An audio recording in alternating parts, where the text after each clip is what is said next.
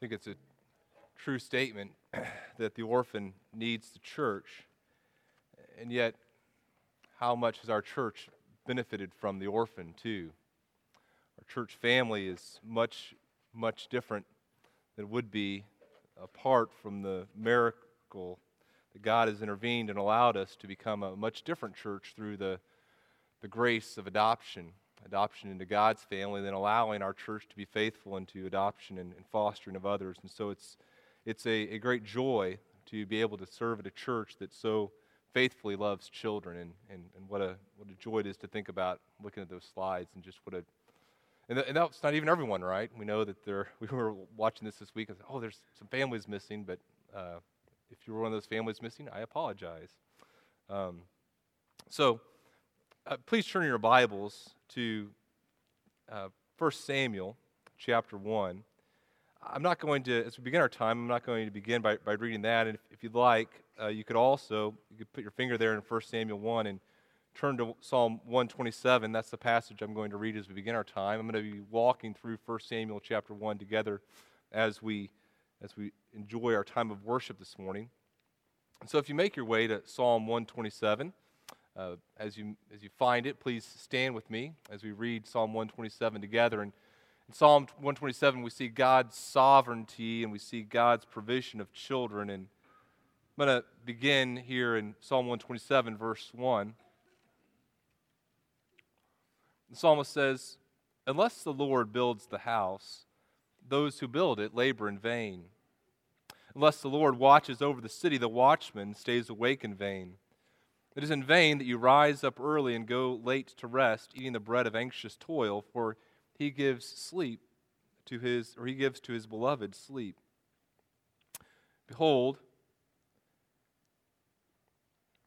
children are a heritage from the Lord. The fruit of the womb a reward. Like arrows in the hand of a warrior are the children of one's youth.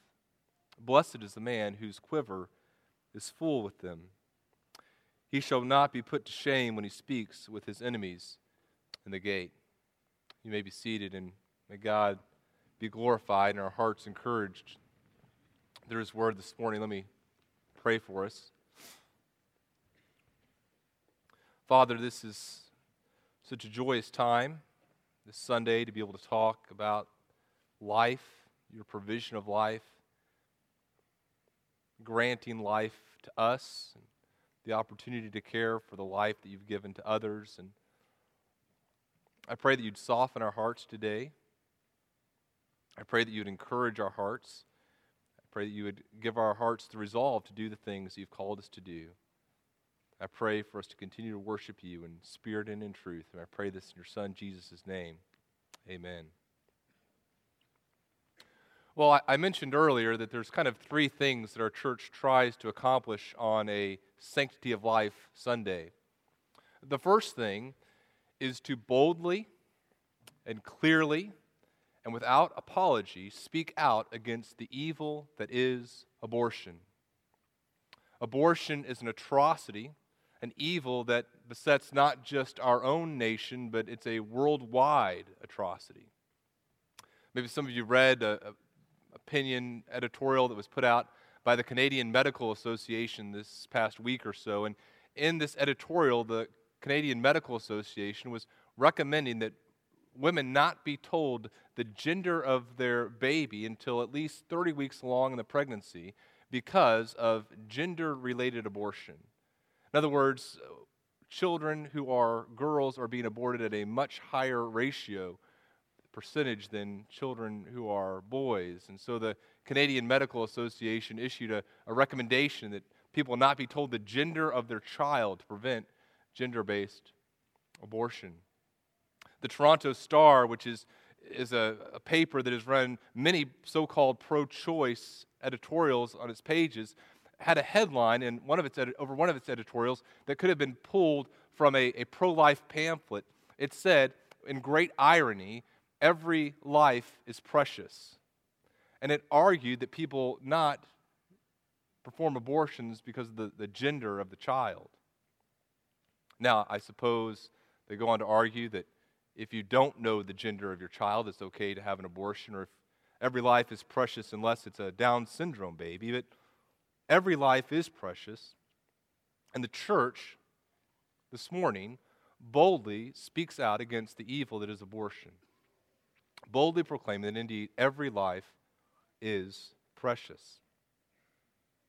The second thing that we try to do on a Sanctity of Life Sunday is highlight and speak out in favor of the gospel-centered solution of orphan care ministry and adoption. We believe that we've been adopted into the family of God as believers, and so we highlight this orphan care ministry on Sanctity of Life Sunday, proclaiming the hope that we have through Jesus Christ and encouraging others to exhibit that hope as they care for the fatherless. And that's something we do boldly, without apology, on a Sanctity of Life Sunday. A third thing that we try to accomplish on a Sanctity of Life Sunday is encourage people to proclaim the gospel of Jesus Christ to a lost culture and talk about how the gospel of Jesus Christ is going to be that message that truly transforms and changes our culture. We believe that abortion is not the cause of all evil in society. Rather, we believe that we live in a culture that's rejected the gospel, and in a culture that's rejected the gospel, rejected God's design for the family, a culture that's rejected God's design for life, abortion and other similar atrocities are the inevitable result. What we're going to do this morning is look at 1 Samuel chapter 1. And as we look at 1 Samuel chapter 1, we're going to encounter a woman named Hannah. We're going to see the heartache that Hannah goes through, the grief that she experiences. And as we look at Hannah's grief and her heartache and the tragedy that she goes through, what we're going to learn are some valuable things about the nature of life, about the sanctity of life, about God's role in bestowing life, and what our response to the life that God provides should be. Now, before we begin looking at Hannah's heartache that exists here in 1 Samuel chapter 1, I just want to say that my heart has ached for some of you this week as I've thought about the message this morning. I know that in this room are represented women who have gone through heartaches that are very similar to Hannah's here. Some of you have experienced the pain of infertility, have struggled with that heartache. Some of you have had miscarriages. Some of you have had an abortion and are dealing with the pain and the sorrow that's accompanied some of those things.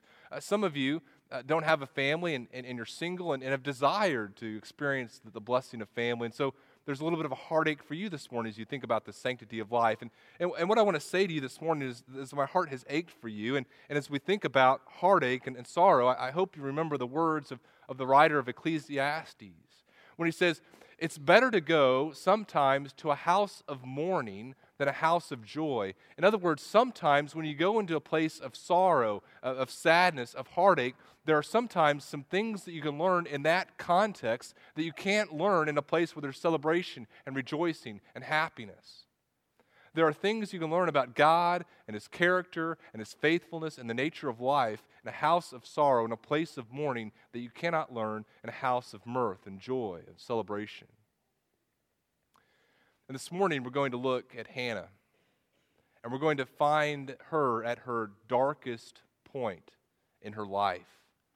And as we look at Hannah at the darkest moment in her life, we're going to see how she responds, and we're going to see some things about God, about His sovereignty over life, about the bestowal of life, and about the sanctity of life. And I hope that as we learn from Hannah in her sorrow, it shapes the way that our church views the sanctity of human life. I hope this morning that as we look at 1 Samuel chapter 1, it shapes our church's understanding of life. What I want to do is I want to walk through the story of Hannah in 1 Samuel chapter 1. And then after we've walked through the story of Hannah in 1 Samuel chapter 1, what I want us to do is draw some principles from this story that have to do with the sanctity of life as we think about the sanctity of human life on Sanctity of Life Sunday, a day that represents the 39th anniversary of Roe v. Wade, a decision that allows the termination of pregnancy, the ending of human life. Let's begin by looking at verses 1 and 2. Samuel tells us, who we believe was the writer of 1st and 2nd Samuel, we read verses 1 and 2, there was a certain man of Ramathaim, Zophim, of the hill country of Ephraim, whose name was Elkanah, the son of Jeroham, son of Elihu, the son of Tohu, the son of Zuph, an Ephrathite, and he had 2 wives. The name of one was Hannah, the name of the other, Peninnah. And Peninnah had children, but Hannah had no children. Now, as we begin looking at verses 1 and 2, we see that Hannah is a person who lives in a fallen world. 1 Samuel, the first 2 verses occur at the time in Israel's history when there were judges. If you remember the book of Judges, Judges was one of the darkest books in all of Scripture. As you go through the book of Judges, there's this cycle of sin, and people in the nation of Israel engage in terrible sin, and then there's a time in which God responds to their sin by putting them into bondage, and then after they're put into bondage, the people often respond with repentance, and then God will send salvation. There's this cyclical period of sin, then being placed into servitude, and then God providing salvation. The sin in the nation of Israel throughout the book of Judges gets worse and worse and worse, and then you come to some chapters at the end of the book of Judges that are just horrendous in the things that happen there. And the last words of the book of Judges end with this very bleak statement. It says, in those days there was no king in the nation of Israel. Everyone did what was right in his own eyes. People are engaged in immoral lifestyles. They've rejected God's plan for the people of Israel, and there's no king. Everyone is doing what is right in his or her own eyes. That's the culture in which Hannah lives. And as we look at verses 1 and 2, we also see another example of the fallen world in which Hannah lives. She is married to a person who has 2 wives. Now, God's design for marriage had always been one man and one woman. And in Scripture, we sometimes see people violating this design for marriage. Now, God, just as He made allowances for divorce in a fallen world, He made allowances for people who pursued a pattern for marriage that was not His design for it. But nowhere in Scripture is polygamy commended. And every time we encounter it in Scripture, we see the negative effects of pursuing a marriage design that's not God's. Now, Hannah, as we find her in verses 1 and 2, is a woman who lives in a fallen culture. She's in a culture that's rejected God and His plans, and she's even in a marriage relationship in which her husband has made accommodations to his culture that illustrate that she lives in a fallen world. And as we encounter the next verses in 1 Samuel, we see her heartache. Now, there's some good things in her life. In verse 3 it says, this man, Elkanah, used to go up year by year from his city to worship and to sacrifice to the Lord of hosts at Shiloh, where the 2 sons of Eli, Hophni and Phinehas, were priests of the Lord. On the day when Elkanah sacrificed, he would give portions to Peninnah, his wife, and to all her sons and daughters, but to Hannah he gave a double portion because he loved her, though the Lord had closed her womb. And so there are some good things that are going on in Hannah's life. First of all, Elkanah, even though he has made accommodations to his culture, it seems like he's a man, first of all, that has a love for the Lord. Samuel tells us here that he's a person who worships the Lord of hosts. And that phrase, Lord of hosts, that's the first time it's used in Scripture here in 1 Samuel chapter 1. And it describes God as a God of who's sovereign over all the created realm. And Elkanah, on a regular basis, is engaged in worship of God. And so he's a person that, even though he's made accommodations in his culture, seems to still have a genuine love for Yahweh. In fact, not only does he have a love for Yahweh, he also has a desire to bring his family to worship God.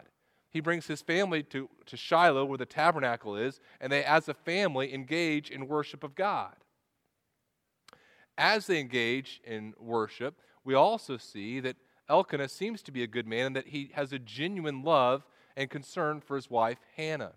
And so even though Hannah is living in some difficult circumstances, a difficult culture, a difficult home life, there are still some positive things that God has placed in her life. A husband who loves the Lord, who wants to lead his family, fallen as it may be, in worship of Lord, and a husband who genuinely loves her. But what do we see about her heartache and her desperation? Well, the writer tells us, Hannah has no children. The end of verse 5 is very clear about the reason for this. God has sovereignly prevented her from being able to have children. It says here the Lord had closed her womb. And so her heartache begins with this reality that she's unable to have children, and then things get worse. She has this rival, Peninnah, who provokes her, who irritates her. And presumably during most of the year, they would have been in separate tents and maybe living somewhat separate lives, but as they engage in worship of Yahweh once a year, as they go to this feast, probably the Feast of the Tabernacles at Shiloh, and are there as a family participating in the feast together, her rival provokes her, and we kind of imagine some of the things that Peninnah says to Hannah. She looks at Hannah and she goes, "Oh, that's nice. You got a double portion. I hope you're hungry. My children will be happy to eat some of that for you if it's too much. We have lots of kids here to eat." And she continues to kind of say these just very subtle, sometimes very overt, antagonistic things to Hannah in order to provoke her and irritate her. And it's this constant irritant that she experiences. We see insight into perhaps one particular year. Verse 7 says that this goes on year by year. As often as she went up to the house of the Lord, Peninnah used to provoke Hannah. And one time Hannah wept and would not eat. Hannah comes to this moment in life where her situation seems so desperate and so pathetic that she's unable to engage in worship, unable to enjoy the feast. And maybe some of you have been where Hannah has been. You know, Hannah exists in this culture where the norm is that a person would marry and they would have children, and these children are supposed to be a sign of God's blessing. And Hannah's life is on a different trajectory than the lives of the people around her. And maybe some of you have experienced this. You know, your peers get married at a certain age, and God hasn't provided you a spouse. And you kind of look around and say, boy, this is a little bit unsettling. I was hoping that I'd have this blessing of family, and I don't right now. Or maybe you're in a place in life where your friends around you are having children, and God hasn't allowed that to be the case for you. And maybe God's placed that desire in your heart. Maybe He hasn't, but for whatever case, your life is on a different trajectory than the lives of the people around you. And it's a little bit disorienting. And you're like, what's going on here, God? That's kind of the moment that Hannah's at.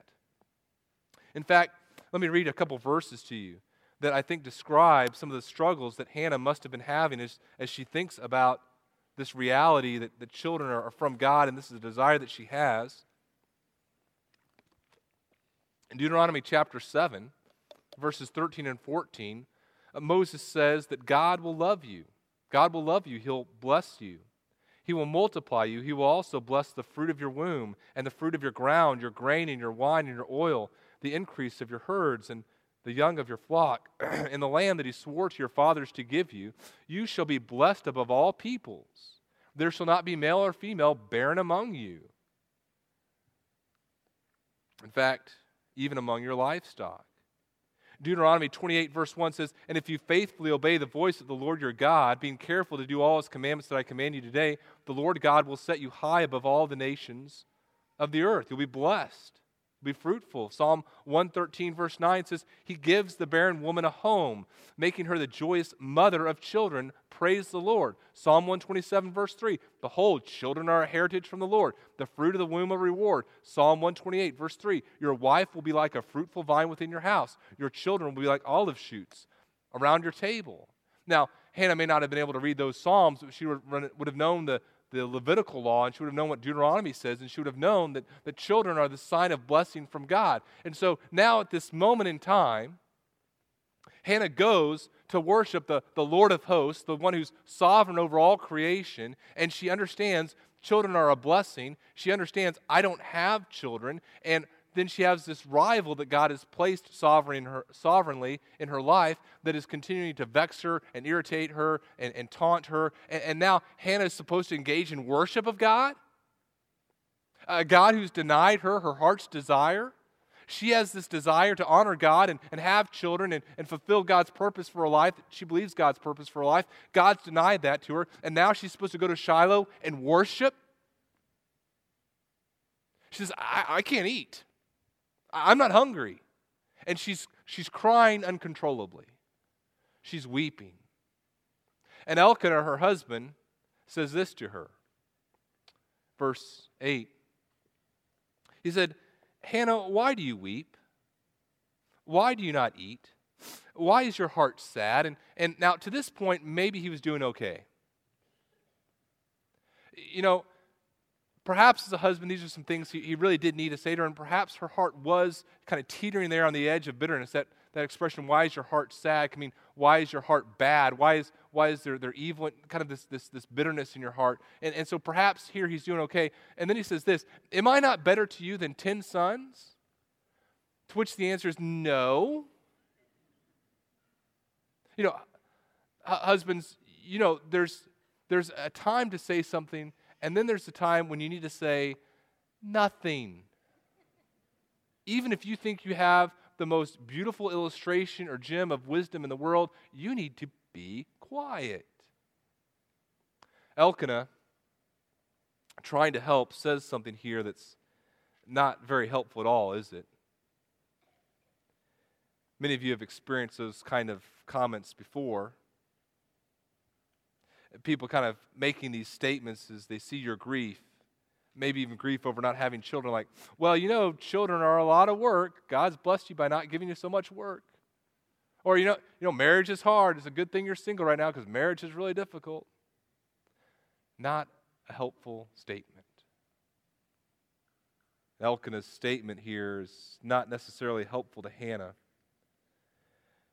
How is she going to respond to this heartache that she is undergoing? At this moment when she's called to worship the Lord of hosts, the Lord who's sovereign over created life, and she's called to enjoy and worship and fellowship, how is she going to respond to this temptation towards bitterness? Well, here's how Hannah responds. It says, after they'd eaten and drunk in Shiloh, Hannah rose. She gets up.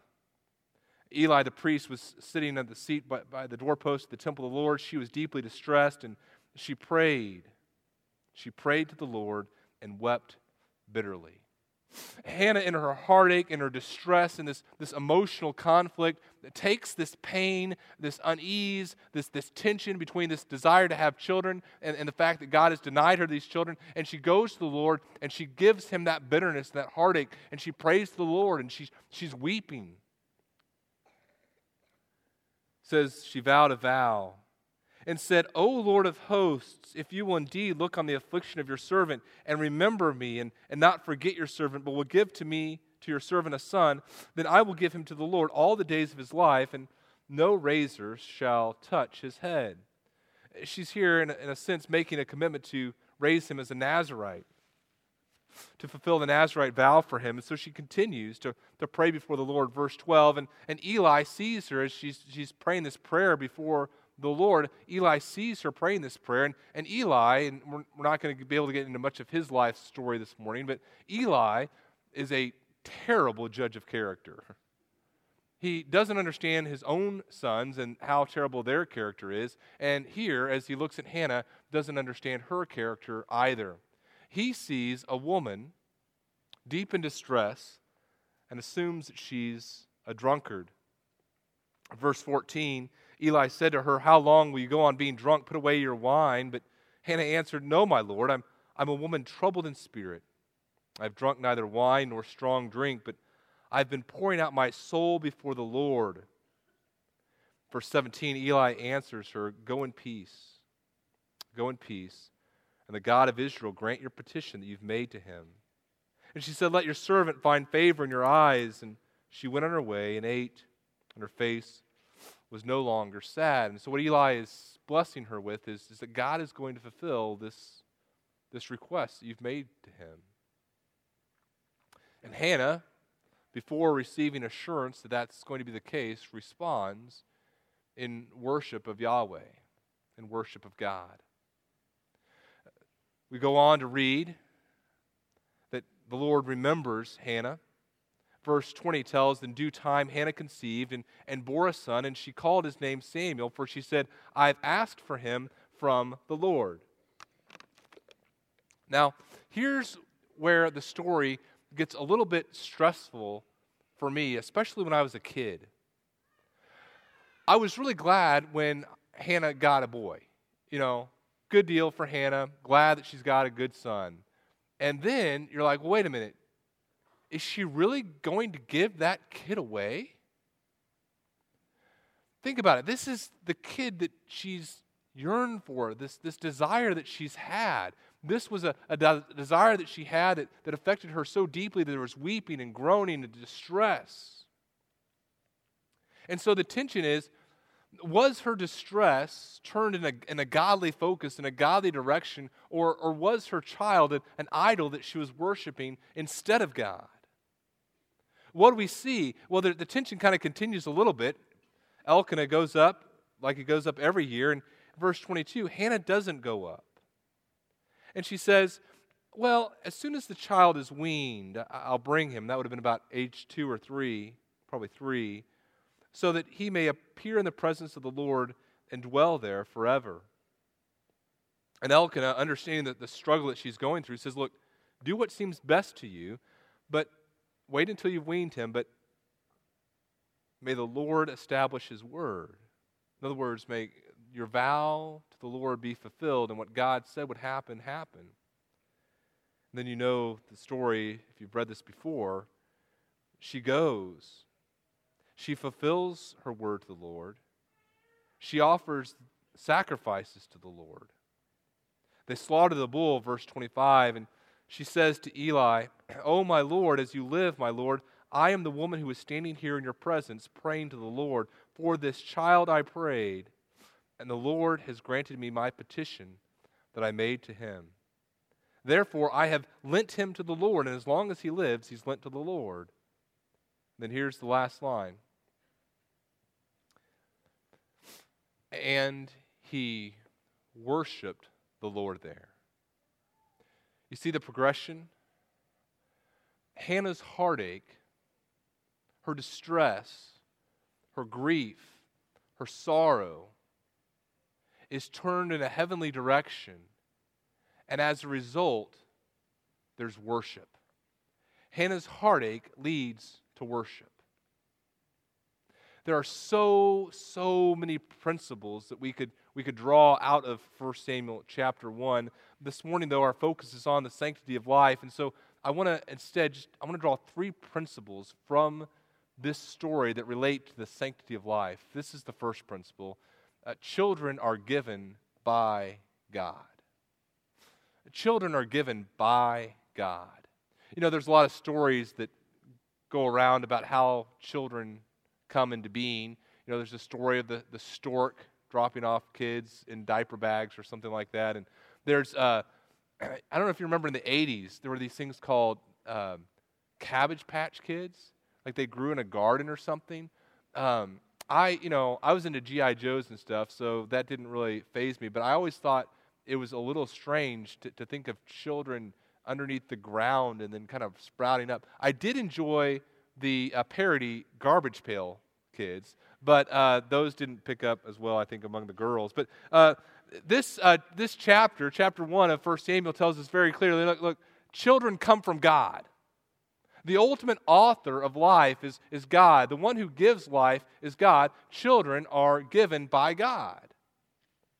Now, some people say, well, does that mean that that it's wrong to have medical treatments or things to help promote life? And the answer would be no. That's not what this means. It also clearly, we see in Scripture, means that a lack of children is not a curse from God. Over and over again in Scripture, we see examples of women who lived very godly lives and yet had no children. You look at Sarah, Elizabeth, you look at Hannah here, and it's very clear there was no correlation between sin and the lack of children. In fact, I think even of Anna, and we don't know for sure, but her husband dies when she's very young, and so presumably she didn't have children. And in her entire life, she didn't have children, yet she was a very righteous woman.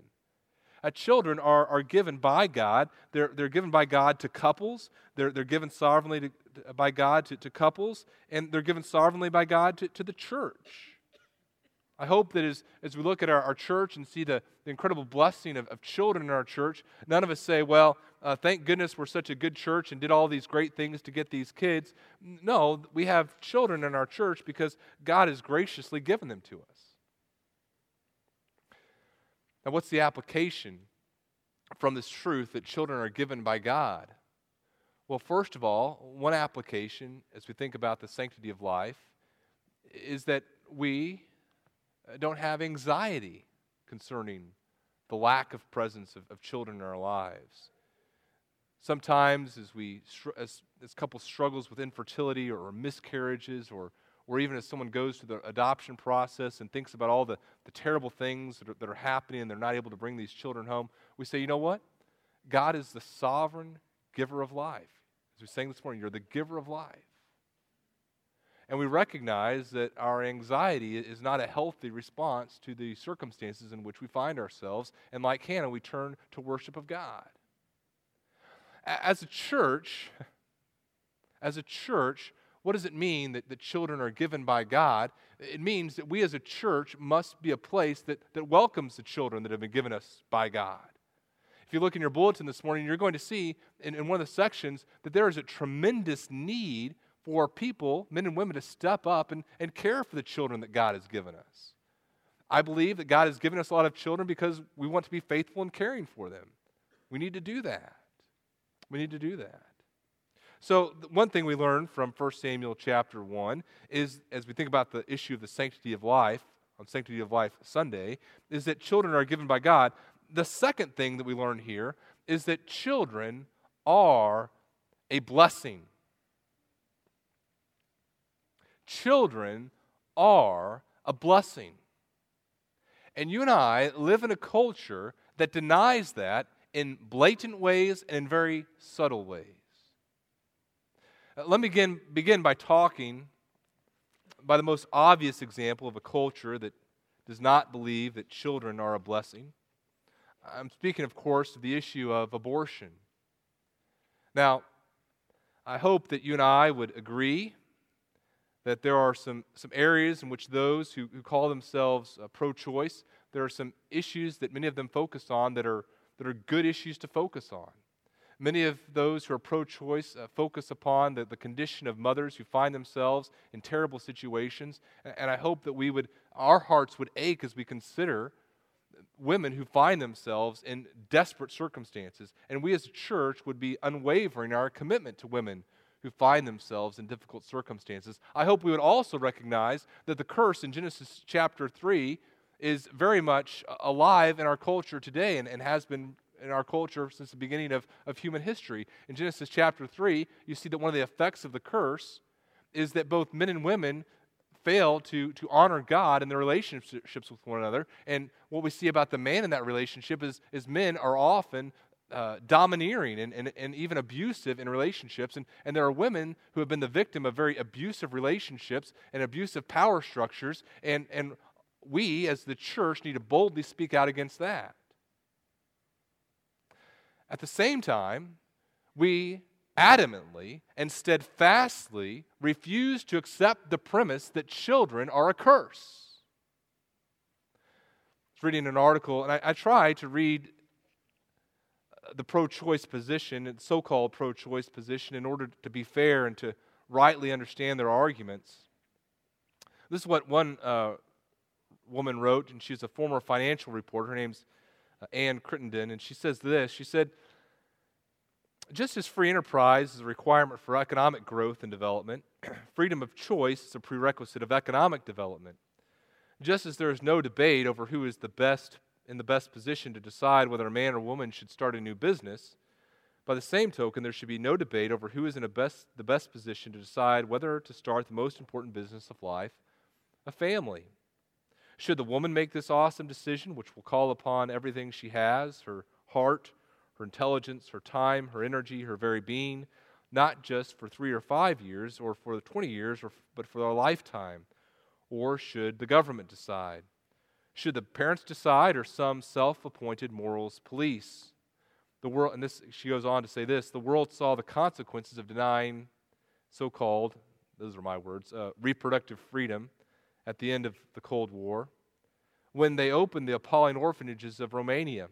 The communist dictatorship had denied Romanian women the right to decide for themselves whether they were equipped to be good mothers. Thousands of women were forced to have children they didn't want or couldn't care for. Many of those children were abandoned to state orphanages and to permanently damaged lives. We now find ourselves in a struggle against those who want the government and courts here in the United States to do to American women and children what a communist dictatorship did to the women and children of Romania. I reject the false dilemma. I reject the idea that one must decide between whether children are going to be abandoned in orphanages or whether women are going to have the freedom to pursue joy in life. It's a false dichotomy that's presented here, and I refuse to accept the premise that children are somehow a curse upon women. 1 Samuel chapter 1 is extremely clear. Children are a blessing from God. I've mentioned this article last year, I believe, but I want to read it again. It's an article entitled, "Yes, Abortion is Killing." And this is written by Antonia Senior, and she's a pro-choice person. And she says this, what seems increasingly clear to me is that in the absence of an objective definition, a fetus is a life by any subjective measure. My daughter, she says, was formed at conception, and all the barely understood alchemy that turned the happy accident into my darling personality-packed toddler took place at that moment. She is unmistakably herself, her own person, forged in my womb, not by my mothering. Any other conclusion is a convenient lie that we on the pro-choice side of the debate tell ourselves to make us feel better about the action of taking a life. That little seahorse shape floating in a willing womb is a growing miracle of life. In a resentful womb, it is not a life, but a fetus, and thus killable. She says this, though. Chilling statement. As ever, when an issue we thought was black and white becomes more nuanced, the answer lies in choosing the lesser evil. The nearly 200,000 aborted babies, she uses the word babies, the nearly 200,000 aborted babies in the UK each year are the lesser evil, no matter how you define life or death for the matter. If you're willing to die for a cause, you must be prepared to kill for it too. That is a chilling conclusion, the logical conclusion of the pro-choice position. It's the same demonic reasoning that fueled the genocides of the 20th century and continues in the 21st. There are subtle ways that our culture denies that children are a blessing as well. There are 130,000 children in the foster care system right now in America. And we deny children are a blessing when we say those children's lives are somehow not as valuable as other children's lives, or those children represent a financial inconvenience to me, and so I'm not going to take on the burden of caring for those children because they're not a blessing. Those children would somehow be a curse to me. You and I buy into the demonic lie that children are not a blessing when we turn our eyes on the plight of the orphan, the child in foster care, the child with special needs. Children are a blessing. Children are a blessing given by God. Hannah understands that here in 1 Samuel chapter 1, and you and I must understand that as well. Children are a blessing from God. In fact, there's one other example in our culture that I thought I'd share. with you. This is an article that was written by someone who'd made the decision not to have children. And they say this. They say, this is an article they wrote. She talks about her decision not to have children. She says, it costs over $1 million to raise a child over their entire lifetime. And the fabulous lifestyle that I've chosen to live, children are just not part of my perfect equation. This estimate in excess of $1 million is only the cost of actual child, including diapers, formula, clothing, extracurricular activities in college. I'm not sure about you, but I don't have $1 million just laying around with nothing better to do than pop out a couple children. I, for one, am not willing to be in debt over children. On the top of the basic costs involved in raising a child, we also have to add on the associated costs and the changes of our lifestyle that come with having children. Along with 2.3 children, the perfect family must also have a home in the suburbs, equipped with a pool, a dog, and a stylish SUV. The $1 million estimate cost to raise a child does also not take into account the cost of our own time and effort that's involved in raising a child. What do you see there? Me. Children would be a curse upon me because I won't be able to pursue the life that I want to pursue. Now, one more illustration of this, and I'm going to listen very carefully to what I'm saying here because this illustration could be misinterpreted very easily. But many couples ask me during the premarital counseling time before they get married about birth control. So what about birth control? How does this violate the principle, or does it violate the principle that children are a blessing? Now, I don't believe that it's morally wrong to employ forms of birth control that don't affect the sanctity of life. In other words, that don't harm life in any way whatsoever. And so I say that. At the same time, I would acknowledge this, that sometimes a thing that we don't think about very often, and that's what is our motivation in employing means of birth control. And very often, let me say this, sometimes the motivation for employing birth control is that we don't believe that children are a blessing. We somehow believe that the presence of children in our lives would be a curse, somehow not effective for my own goals in life or what I desire to do. And now there are times when I believe that God would say to a person through His Word and through the influence of other people that, this is the right size for your family, or these are the ministries you're called to do, and you can't do that, and so birth control is okay, or maybe there's some health issues. But I would say this, that since the advent of birth control, our society's view of children has changed in a remarkable way. And even we in the church sometimes view children as a curse instead of a blessing. 1 Samuel chapter 1 is clear. Children are not a curse. Children are a blessing given to us by a loving, sovereign God. Last principle that I want us to think about here, children are the Lord's. Children belong to God. You look at the vow that Hannah makes here and you say, whoa, how in the world could she have said such a thing? How could she have been willing to give up her child? And I tell you this, you know what? Every single one of us in here who is a parent, or every single one of us in here who has influence over the lives of children, in some ways must make a similar vow. The sanctity of life does not end when you make the decision to actually have the child. In other words, you can't say, well, I believe in the sanctity of life, and so I had a child, and I care for it. I give it some food and stuff every now and then. No, the sanctity of life means that we acknowledge that we have a responsibility before God Almighty to be good stewards of the life that He has entrusted to us. There is nothing that I would not do to protect the physical lives of my children when it comes to making personal sacrifices. There is nothing that I would not do to preserve and protect the well-being of my children in terms of what it might cost me and my physical life. No sacrifice would be too great for my children. You and I must have a similar commitment to the spiritual well-being of our children.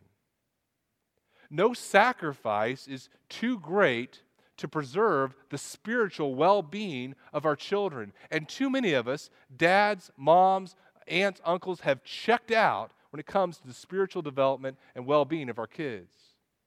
Just as I would sacrifice and do whatever things are necessary in order to provide for the physical well-being of my child, just as if there was going to be some day where I wasn't able to provide food for my kid, I would do whatever it took that day to make sure that he or she was receiving physical sustenance, so too must we, as believers in the church, do all that we can to provide for the spiritual well-being of our children. If you believe in the sanctity of life, that life is God-given, and that we have a responsibility to do with life what God calls us to do, I hope that you're being faithful in discipling children. I hope that you're being faithful in praying for people with children. I hope that you're being faithful to care for the children during this worship hour that have need of spiritual men and women who are going to love and care for them and take upon the responsibility for encouraging their parents. Sanctity of life. What we see Hannah doing here in response to God's sovereignty over life is something that each of us as parents must do on a daily basis. Saying, God, these kids are not my own. And the dreams and the ambitions that I might have for these children, I don't want them to be my own ambitions. I want them to be your ambitions.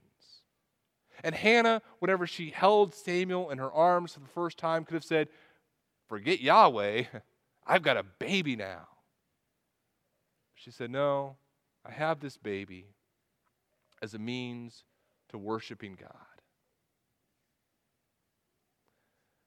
I want to read to you, kind of as we begin to close, a testimony from a woman who had suffered several miscarriages. And I had her permission to share this with you. She shared this with several women who've struggled with this issue. And again, what I said at the beginning is true. It's better to go to a house of mourning sometimes than a house of joy. There are things that we learn in people's heartache that we could not learn as easily apart from heartache. And it's very, very good testimony, and she's used it to encourage people on how to talk to people who've had miscarriages and encourage people who have. And she's talking here in her story about this baby that she was carrying, and she had named it, this little girl that she was carrying, she named her Kelly. And she says this, she says, I knew that something was wrong with Kelly. The next day, a sono showed no heartbeat. Our baby girl had died. I was scheduled for an induction the next morning. And not only did I not have a baby to bring home, but I had to go through labor for a dead baby. I was devastated. I opened my Bible for some comforting words, knowing the Lord was with me in this. And I opened to Jeremiah and thought, the weeping prophet? Not very comforting. But I read anyway. She read Jeremiah chapter 1, verses 1 through 5. Verse 4 says, now the word of the Lord came to me saying, this is verse 5, before I formed you in the womb, I knew you. And before you were born, I consecrated you. I appointed you as a prophet to the nations. It reaffirmed how the Lord had known Kelly and knit her together in my womb. The Lord was with us in this. What did I learn? I learned that the Lord forms each one of us and knows our days before there are any. He is faithful and never leaves us alone, Psalm 139. He is strong and gives us the strength to get through what is otherwise impossible. My strength is made perfect in weakness. God sees the big picture while we see what is just in front of our noses. He loves us more than we can imagine. In 1 Corinthians, she says, 1, 3 through 4 tells us that the Lord comforts us in our grief and is preparing us to comfort others in their grief. And then she takes what she and others have learned in their experiences and gives people suggestions for how to talk to people who've had miscarriages. And she says, don't say things like, at least you have other children. True, she says, but not very helpful. And it says, this one was not important. You would have been so busy. True, but who cares? Something must have been wrong with the baby, and this was God's way of taking care of it. May be true, but it still hurts. And many of us would rather have a baby with something wrong with it than not have that baby. in grief and heartache, and the grief and the heartache of a mother, we learn something about the preciousness of human life. Something that instructs us about how we should respond to life. I hope that Hannah's heartache and her struggle and how she turns to the Lord in that struggle and how she continues to trust in the Lord even after the child is born, I hope that shapes our church's culture of life. I hope that we are a church that says to a world that is lost and suffering, we will be a place where children are welcomed. We will be a church where children are cared for and loved and provided for. Just this past week, someone came to my home, a woman who works in the foster care, program, and Whitney and I are prayerfully considering how God might have us to be involved in foster care ministry, and so we're going to begin taking foster care classes. And she was describing the program to us, and she said, "Now, it's really important for you to be involved in or to have some support systems." And she says, "Now, there's this church that does a really great job of caring for people that are going through foster care ministry. It's called Bethany." And I said, "Tell me more. That sounds like a really good church." No, and I share that with you just because I want to tell you how blessed I was to hear someone say that. Because what it means is that we have a church that not for the name of Bethany is doing this, but for the glory of Jesus Christ. And as our community hears about the gospel of Jesus Christ being proclaimed, they also see the gospel of Jesus Christ being lived out. You and I have been adopted by God through faith in Jesus Christ alone. And now, you and I have the opportunity to live out our faith in Jesus Christ alone as we care for those who are suffering because of what we believe regarding life. Let me pray for us. Father, we thank you for the good news of your Son Jesus, and we thank you for the opportunity we have to worship him. We pray that you would help us to be faithful in the things you've called us to do. We pray this in the name of your Son Jesus. Amen.